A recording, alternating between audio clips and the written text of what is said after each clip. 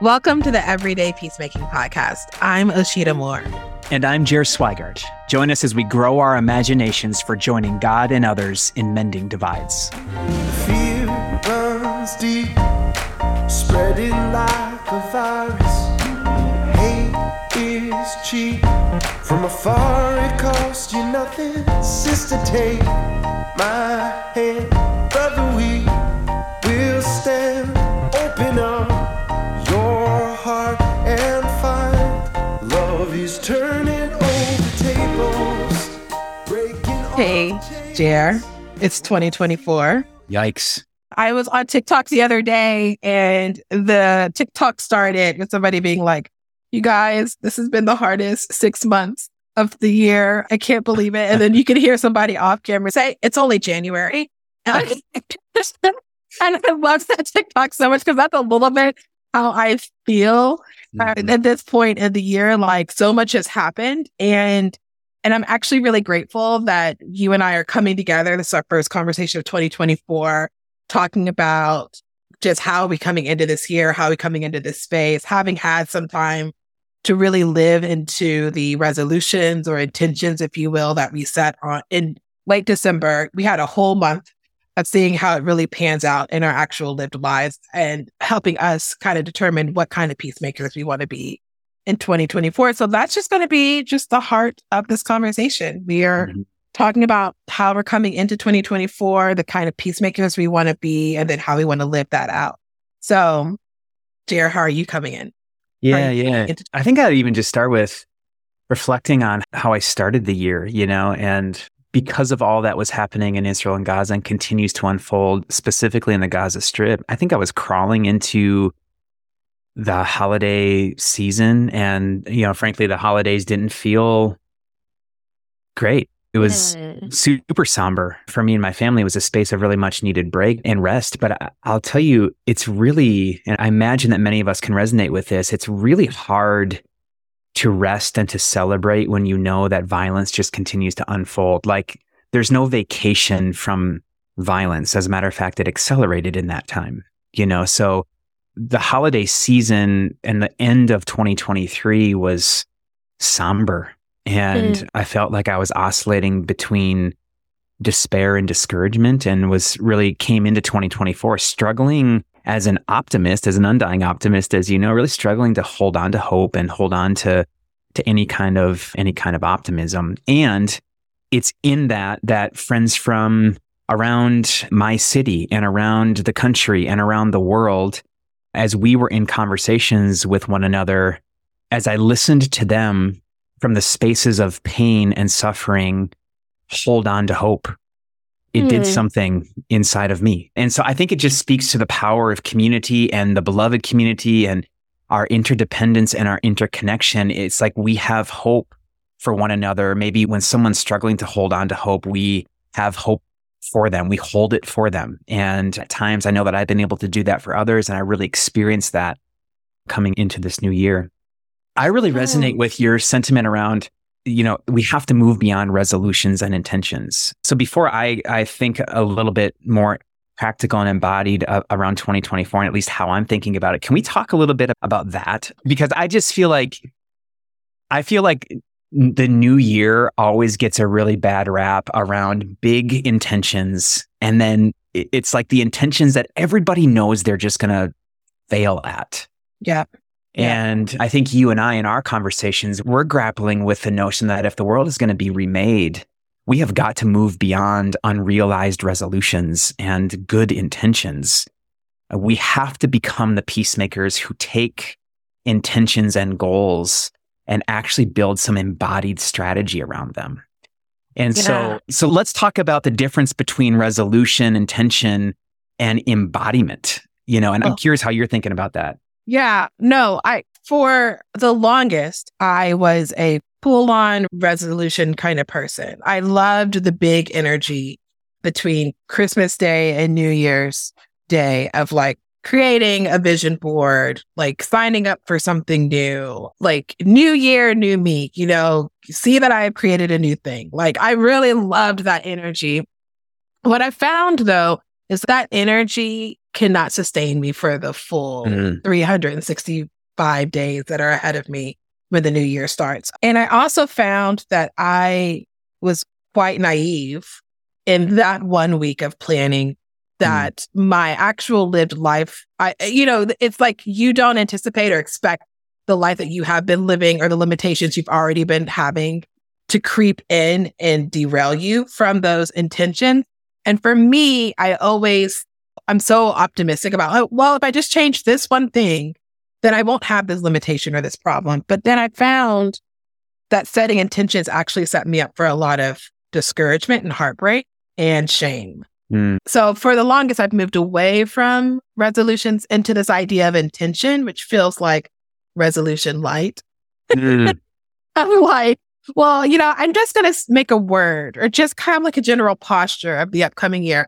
But that didn't have the same sort of like grit and like the same sort of desire for action or vision for action that resolution. So for me, intention and resolution, they've never really fully helped me live into the year as a realistic, honest, embodied peacemaker. So I actually really love to, at this point of the year, now that I'm out of the like collective energy of new year, new us, and have a good sense of like the kind of posture, the kind of values that are really important to me in this year settle in my mind for several weeks. I've been thinking about it.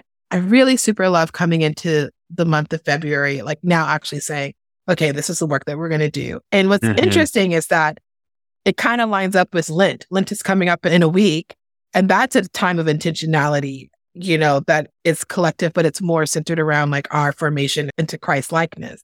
So for us, I think it's important to remember that these are not just intellectual conversations we're having. These are not dreams that we are having. This is not us being Pollyannish or optimistic. Like this is us actually being embodied, like doing the work of peacemaking right in our context. And so we have to remember that informing whatever things we decide that we want to change or we want to move towards. I appreciate that so much. One of the practices that I've engaged in over the last decade is what I just call retrospect. And what that means is I actually take a look at, I use the tools of my Google Calendar and my photo stream. And I pay attention to the marking moments that were good and that were hard, that were challenging, that were celebratory throughout the previous year. And I'm asking myself the question, how did those experiences and relationships actually transform me? How are they informing my becoming? But I'm also looking for where were the obstacles and how did I overcome some of the obstacles? How did I avoid some of the obstacles? Because I'm not coming into the new year. It's not new year, new me. It's new year, same old me. You know what I'm saying? Yeah. And I feel like it's helpful to be sober about that truth so that we can be new year, maybe same me or like becoming me. And so in my retrospect process, I'm looking at the journey of formation that I've been moving through over the past year. And I'm trying to pay attention to how I want to see that continue in 2024. So new year transforming me, new year becoming me or becoming a better version of me. And then that helps me start to go, okay, well, how do I need to shape my life and what are some of the decisions I need to make to continue to place myself in environments and in relationships that are going to refine me, challenge me, transform me, And so I think that, and that's even, that will inform some of the thoughts that I have around 2024 today. What's interesting about the way that you describe that is that the process that I have is like so different because I have sort of like New Year, same God. So like I do a version of the Daily Examine, but I look back over my year with the questions of the Examine. So when did I experience consolation? How did I experience God's presence? Where did I experience desolation? Where did I feel distant from God or miss an opportunity from God? What are the invitations from God in the upcoming year that I am hopeful about or that I am excited about or that I'm sensing a peace around? So for me, I love to do the Examine. And I guess, because we're two different personality types, but for me, I feel so much more equipped moving into the year as an embodied peacemaker, knowing that God is right alongside me. So that's why the Examine is such an important practice because the Examine for me is like just God and me sitting down and looking back over, here is January, here is February, here is this moment. then I know that when I mess up or when I have a shortcoming or when I am overwhelmed or whatever, I am still held by God, whose idea for peace and peacemaking like originated. It was God's idea first, right? And here's another one of the commonalities, I think, between our processes, I guess, concluding a year and looking forward into a new one, is there is a process of self-reflection here. When you and I are training peacemakers, we are constantly elevating self-reflection as a critical practice. It's a critical competency because it's in the practice of self-reflection that we see the world as it is. We see ourselves as we are. You know, we develop a more sober analysis of what's going on, and it's a meaning-making process. And so for those of us listening in are listening in for like real-time, super practical ways to embody the life, love, and leadership of everyday peacemaking, self-reflection, actually slowing your life down enough to pay attention to what has been, what is, and imagining what will come is really important to that. Yeah. And so in that direction, I've written down some things that, as I've been thinking about this conversation. There's a few ways which again, here we are a month and a half into 2024, and it's been marked by some really dynamic experiences already for me, and then shape some of the ways that I'm thinking about the way that I want to be a peacemaker into the rest of this year. On the one hand, there have been two really potent experiences of being misunderstood already in the first month and a half of our year. Those two experiences have reinforced for me the importance of relationship, the importance of leaning in, the importance of resilience, how fragile trust is, how hard it is to build trust, and how quickly it can dissipate. I'm also grappling with the notion of being misunderstood and the discomfort with being misunderstood, and how quickly the inertia inside of me is to defend myself or to offer a better understanding. And sometimes that's possible and sometimes that's not. And so there's some stuff to pull out of those two experiences. And then the other experience is I literally just returned home from the front lines of the revolution in Burma. And we'll talk more about that experience, soon on some episodes here of the podcast, because I think there's a lot to unpack from being on the front lines of that level of violent conflict. But the crossover, the parallels, the skills that I deployed and the lessons learned on the front lines of that war are the same skills that we need to deploy, I think, in the front lines of our own conflicts. And so, the context of those experiences, I think, shapes some of the way that I'm thinking about 2024. And so here's some of them, and I'm anxious to hear you interact with them, and then I want to hear yours, and let's play around with them. Okay. So, first and foremost, in a year already marked by antagonism, obviously this being an election year, and the anxiety is high. We live in a fuseless society. I'm already hearkening back to, I think, some of my posture in 2015, 2016, when things felt kind of like they feel right now, and I'm listening to the wavelengths and people talking about what we're against. The anti-movement is real. And it's the energy and the juice of that movement is just kind of intoxicating and for me, nauseating. And so as I'm thinking about 2024 personally and even organizationally for Global Immersion, I'm thinking about this being a year where I am choosing to be radically for. I'm for. And most specifically, I'm for you. Now, I might not agree with your ideology. I might not agree with some of your practices. I might not agree with some of the things that you're representing or speaking into the world. I can disagree with some of those things and still be for you. And for me, in that case, if I'm going to actually live that, then I have got to be somebody who moves beyond the slogans and the bumper stickers and the social media posts and my own premature conclusions about you. I have to move beyond those things into proximity with you, and I have to seek to understand. I have to, and this is very practical, moving toward my ideological other, utilizing the shared tables that already exist in my city, or that exist electronically in the context of Zoom or other platforms to proactively move toward my ideological other, seeking to understand rather than to be understood. In order to do that for me, I have to bring some mindsets to bear. First and foremost, I am beloved and so are you. I'm a friend worth having and so are you. Third, I am not defined by the most violent thing I've ever done or said, and neither are you. Right. Fourth, there are core values that exist behind your ideology and the way that you're presenting yourself. And if I carry those kinds of mindsets into relationship or into proximity, at least with my ideological other, it actually reduces my heart rate.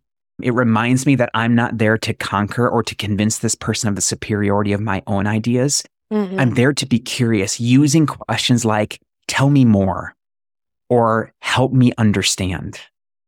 And so I think personally, and then rip on this because I want to hear what you think. I think that in the moment that we find ourselves in that is so divided by difference, where interpersonal fractures in relationships define this moment in time, where people are actually they're sprinting towards sameness and people who are just like them, few of us are actually searching for the tools to bridge ideological difference. I think one of the most countercultural, Jesus-looking things that we can do is become the kinds of people and peacemakers who are actively pursuing proximity with people who think differently than us and demonstrate to them with our posture, with our face, with our questions that we're for them. So that's primary for me as I'm thinking about 2024. I want it to be a year marked by forness. I am for you. And I want every person that I come in contact with, whether I agree with them or they agree with me or not, I want them at least to know that dude is for me. Okay, but yes, Jer. Yes and amen.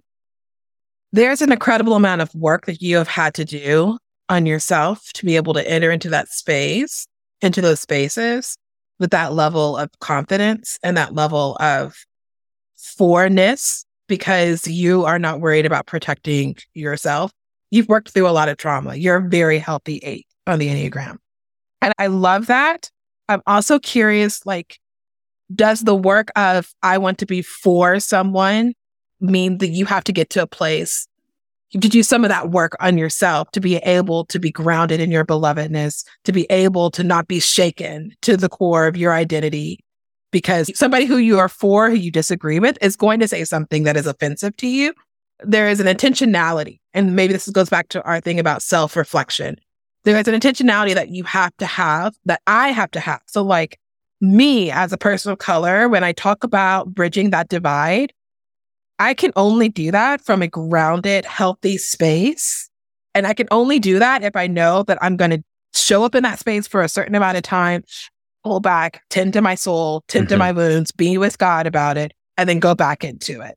Not to say that my leaning in is more traumatic or harder, but it's different. So I would say yes. And I would say this for across the board, for my white ally friends who are so heartbroken over what they see, and they care so much about their dad who is just spouting hateful things, and they go into these conversations without having done that self-reflective work, without having to do that work on grounding and belovedness, not doing that work of changing the wind. So it's not to get you to agree, but it's so that we can agree that we belong to each other. And that we can circle back to this conversation over and over again until we start moving closer to each other ideologically.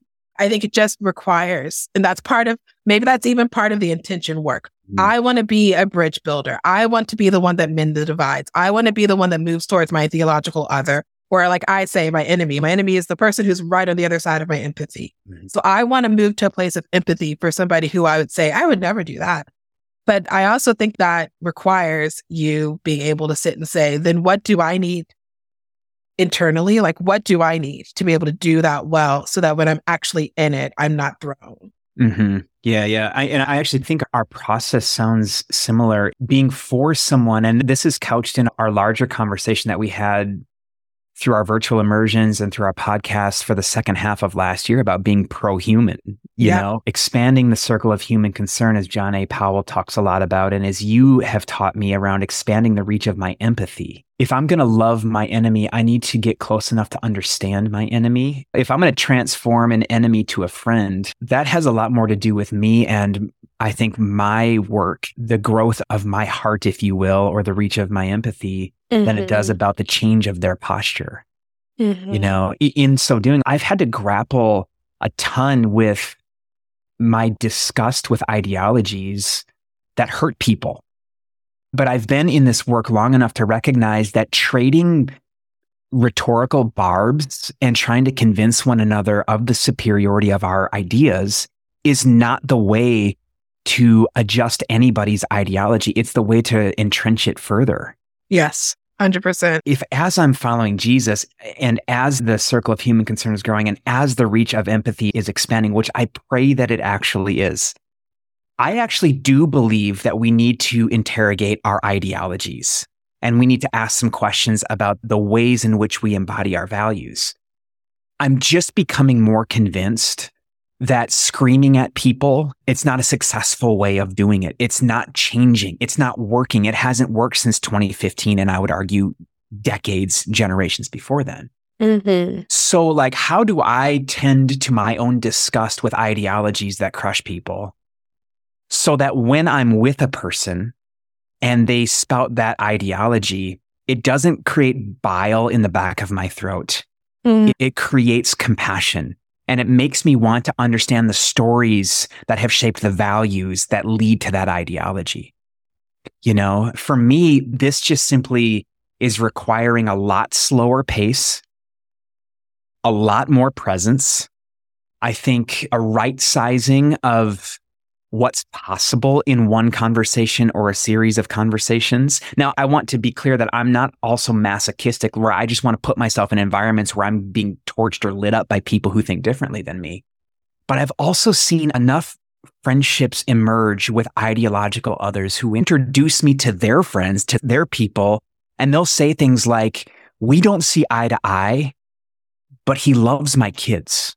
Yeah. Or we don't see eye to eye, but we've shared a lot of tables together. Or some people, you know, they'll introduce me as like their kooky friend who they fundamentally disagree with, but gosh, they kind of like, you know? And it's like, that's the currency of trust is beginning to grow. Again, my objective is not to convert or convince anybody of anything. It's to invite people to embody their values in ways that repair rather than dominate. I have to noodle on that because there is a part of me, as you were talking, that is like, yes and amen. And then there is also a part of me of like, yes, but, you know, these conversations about ideologies move us into conversations about policy that move us into conversation about repairing or resisting oppression, relieving oppression. And so I think this is the question that an agile peacemaker must ask themselves when they're entering into these spaces with their ideological other. What is the goal here? You know, if the goal is for me to remind myself that we are for each other, that you belong to me, to move you from that outer ring of enemy into that closer ring, not best friendship, but like a closer ring into friend, then maybe the purpose of the conversation, the purpose of the time spent at the table is that humanizing work.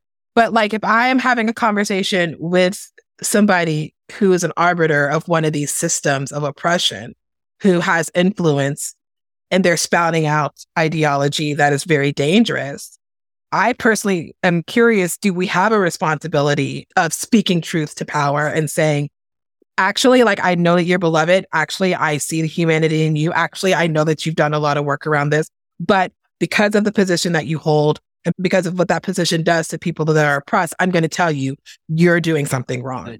And I think that's the agility of peacemaking that we have to have, that is fully reliant on the spirit and spaces where we can bounce off with other wiser, more seasoned peacemakers and say, should I dive into this or should I not?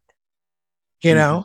Yeah, I'd love to hear your perspective on this because I think I've heard you say to me before, you've been one of the primary inviters for me to live into the privilege that's etched into my body because I can pull meetings with X influencer that maybe somebody else can't. Yeah. This is a unique conversation around where are our spaces?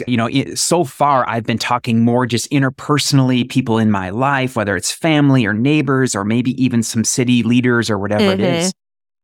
Some of us are actually designed to build the kinds of relationships with power brokers where you can speak truth to power and change to society. The question is, are we doing it in a way that they can hear it and understand it? So on the one hand, exactly, I'm all about protest movement. I'm all about nonviolent direct action. I'm all about all of those things. But I've found them to be especially effective when there are peacemakers doing the relational currency of trust building with those power brokers who after the protest is over, or even while the protest is still happening, is in closed door conversations with them, doing some interpreting and meaning making with them. And doing so in a way that is informed largely by the costly solidarity that we're in with the people who are being marginalized by the abuse of power and are the ones doing the protesting. What you're describing right now is exactly why I have enrolled in a movement chaplaincy training program this year, because I do think that there needs to be more spaces and more people who are kind of holding that in-between space of there are the prophets who are speaking truth to power to those brokers, those arbiters of those systems. And then there are the teachers or the ones who are saying, like, this is what's actually going on, bring a lot of like data information. But there aren't a whole lot of people who hold that middle space of interpreting, like, this is actually like what's going on. Here's how I see the work that you've been doing. And I can see the value for life in this policy that you're passionate about. Here's what the expansiveness of it looks like. Here, how it affects all kinds of lives. I think that you're right, that there needs to be kind of all of us working in concert in our unique calling as peacemakers to move on the hearts of those who are over those systems, who often are like really defensive. They're really ready to be told how horrible they are, how wrong they are. But when we show up as a presence of belovedness, of calling out the good in them, of inviting them into a dignifying and respectful conversation in a variety of ways, I think that can move the needle forward towards justice. So yeah, it's so tricky though, Jared. That's like a perfect beginning, like embodied plan for peacemaking that you have, because like, here's the idea, here's how you've seen it work really well in the past. And now there are all these different nuances and layers that you're going to have to explore in 2024, which I love. Yeah, so yeah. Cool. And I think the signal for me is when I want to walk away because I'm disgusted by an ideology, or I feel like we keep spinning in the same mud, or that person just can't see it. Whatever I'm making up in my mind, I think the next level development for me is seeing that not as an opportunity to eject or walk away, but as an opportunity to step closer. I believe that the spirit roams untamed among us and around us. And I don't have the time and the capacity to step toward every single relationship with every single ideological other in my world. But I'm positive that the spirit is speaking invitation to walk towards some. And for us everyday peacemakers, that begins with the ideological other within your wingspan, because he or she or they already exist there. Yeah. And so I think that's the invitation here for others, is like, that person exists within your wingspan. What does it mean to take a step closer to them, not in order to conquer them, but to be curious, to grow the capacity of your own compassion and empathy, if nothing else. Let it be an experience of our own formation, and then watch what happens as a result of that relationship. I love that you use that phrase, curious. We've said curiosity and staying curious often. But I think that a good and right question for us to have and to process in God's presence is, am I afraid of my curiosity? Am I afraid of what changes will come because of my curiosity? Because I can sense in my own self sometimes, well, I don't want to be curious about that. Like, I don't want to explore that because everything is going to change. Like, my assumptions are going to be challenged, and I'm afraid of that change because I'm very comfortable where I am. Or I'm afraid of learning more about that person's position because maybe my position, like I will shift off of this position that feels really right for me.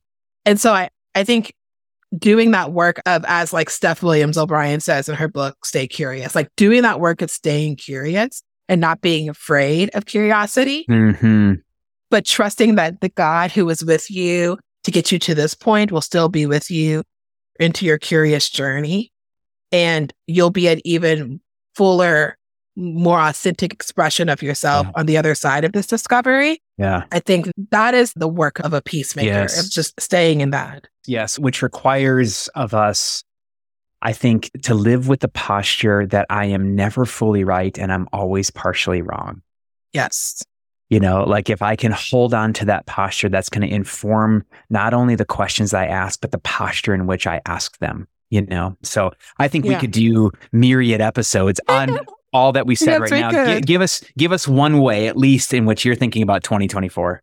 Oh, gosh. So the one thing that I have noticed in a conversation that I have found myself having with my directees, with my friends, and my own spiritual director, and that have just kind of emerged into different spaces, is this idea of letting go and leaving spaces, communities, relationships, jobs that are not good for me or for us. And having the confidence to say it was good while it lasted, but it's no longer good. And I have to move on. So this idea of like letting go and saying no and leaving with a sense of gratitude, or letting go with a sense of gratitude for all that I had with that space or with that person, or even with that idea, saying, you know, thank you for what that was, but you're not serving me anymore. And I cannot bring you into this next season or space of my life. So there's a relationship that I have lost, and it's quite complicated. And there's a lot of like differing perspectives and commitment to each other. It's a friendship that it was never the friendship that I thought it was. And it is no longer an important friendship in my life. And going through that was really difficult, but it was really good because now I'm on the other side. There's so much clarity in the letting go, and to think of them or to say their name, like it still hurts, but it doesn't gut me the way that it did when the initial kind of like our friendship has significantly shifted. When that event happened, I left an organization that I was a part of and a job with that organization, and they're doing beautiful and wonderful things. But I just realized my time with them has come to an end, and who I am fundamentally, the way that I'm wired as a person, the calling that I have just doesn't fit in where they're going. And that was really hard because I really loved being a part, but it just doesn't fit into my future. And then there are just a couple of ideas, projects, things that I'm working through that I'm like, oh, you are different. The way that I initially conceptualized you and I worked to like create you to be, you're not forming, but like, I'm going to have to shift this thing or add this, you know, additional piece to it, or just get rid of this idea altogether. And in order to like fully live into my calling and identity in 2024. And so, yeah, just, it's so interesting that my New Year's act of embodied peacemaking is this pruning, this letting go. I was actually offering spiritual direction with someone, and she was talking to me about farming, and she was talking to me about how she had to cut some branches off of a tomato vine because they were weighing the vine down. She didn't want to do it, but her daughter was like, you have to, it's putting too much stress on the main branch. Like, you have to cut these off. And she was like telling me like, oh, I was cutting it. And in my mind, I was like, yeah, cut them down and take those tomatoes and turn it into tomato sauce. No, like do something with the thing that you're cutting off.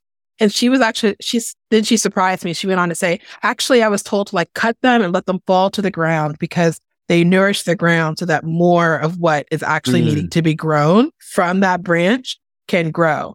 Like, let it fall so that it can nourish the thing that's already there. Like, don't turn it into something else. Oh. And I was like, okay, God, seriously?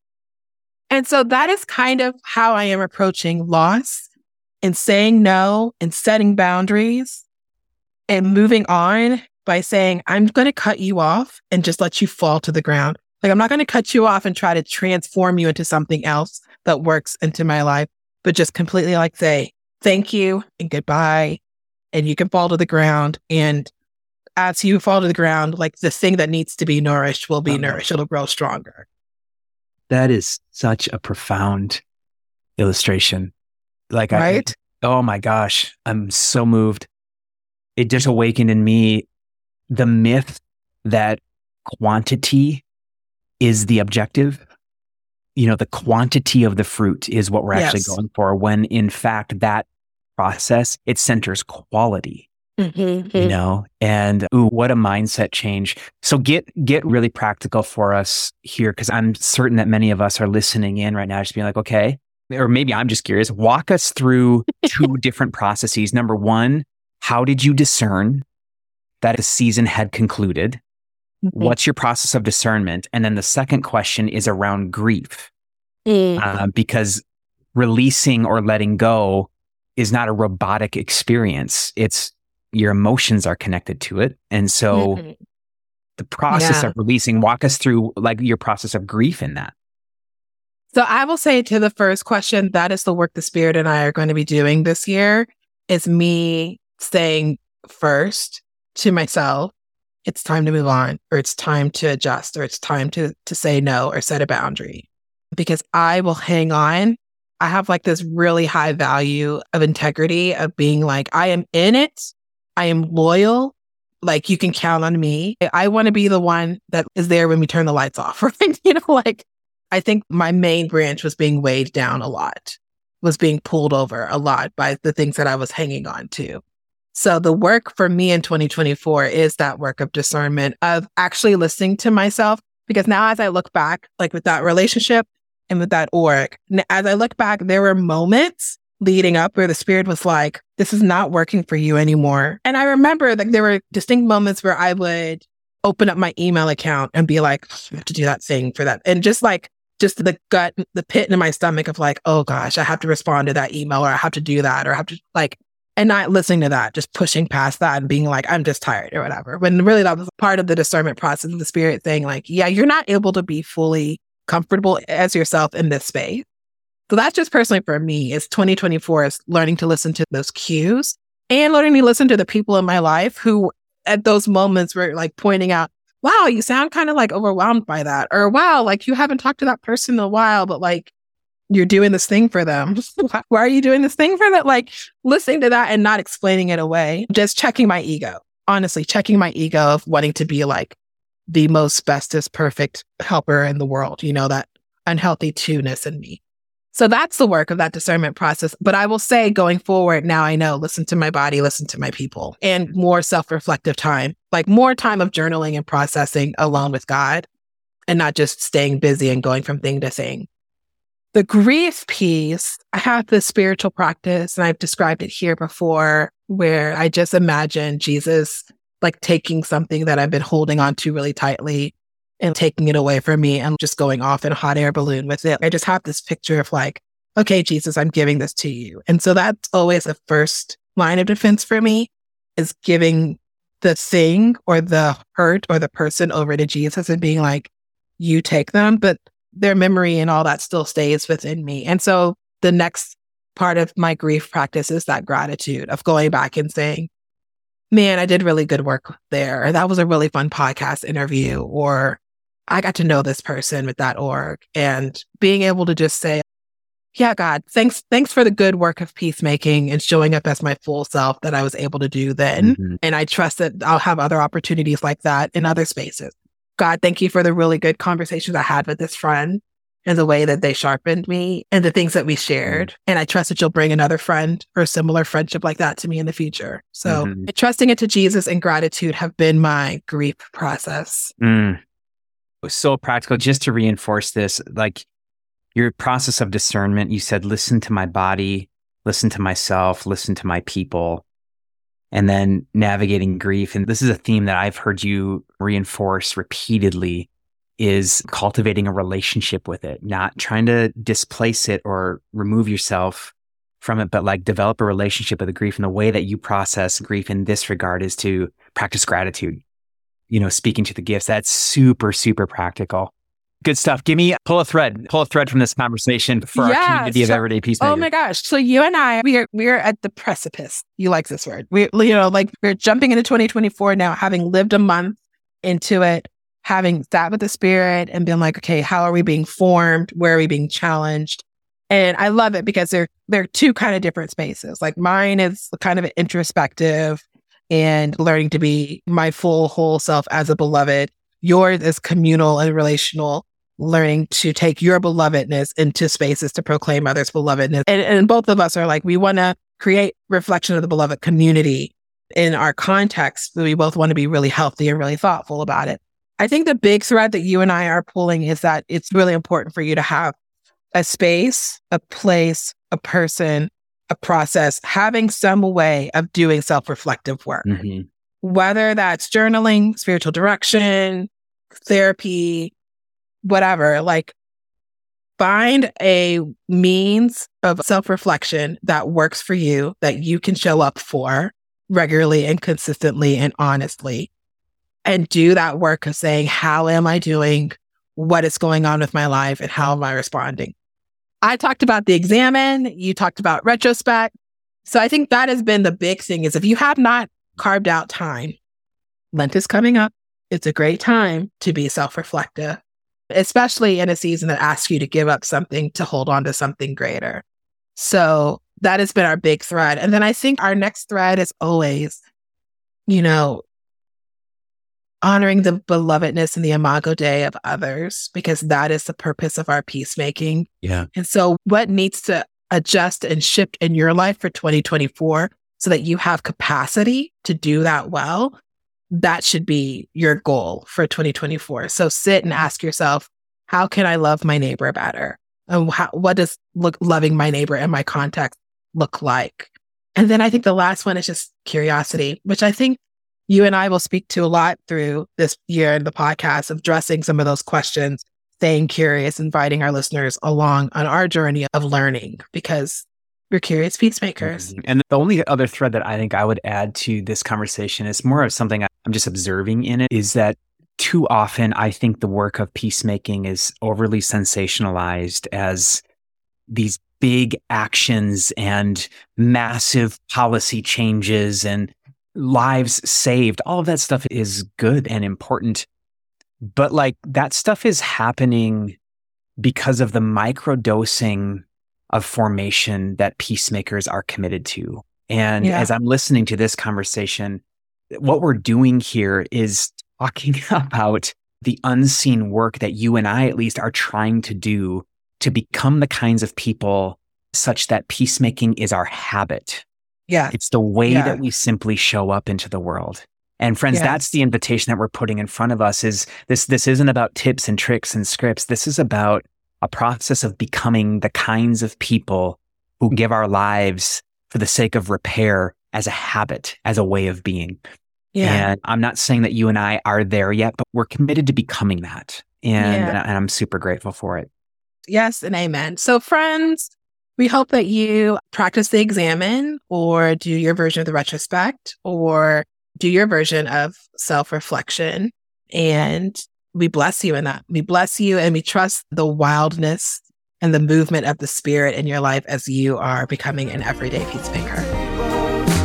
Tearing down walls, building up the bridges between us.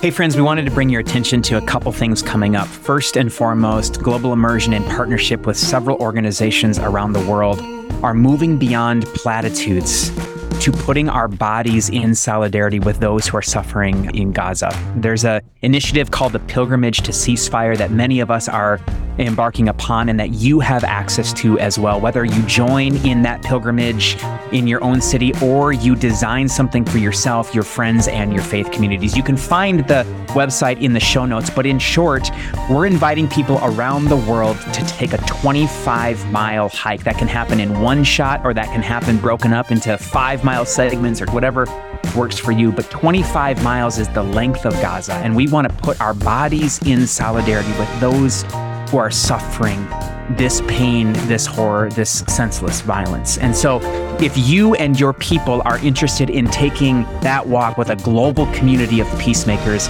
check our show notes where you can access that website and get involved. Secondly, we're thrilled to be partnering with CCDA in creating a devotional journey for Holy Week. It's a resource that's going to contain some scripture readings, a written reflection by an author, some breath prayers, and some art to reflect on. This is going to be for you, for all of us, a community of peacemakers who are taking a shared journey toward the cross and resurrection on Holy Week. The devotional will be available in March. The Everyday Peacemaking Podcast is a production of Global Immersion and is made possible by our Embers community of monthly donors. Sincere thanks to the Brilliance for use of their song, Turning Over Tables. Learn more about the work of Global Immersion, forming everyday peacemakers and reconciling leaders to mend divides at globalimmerse.org.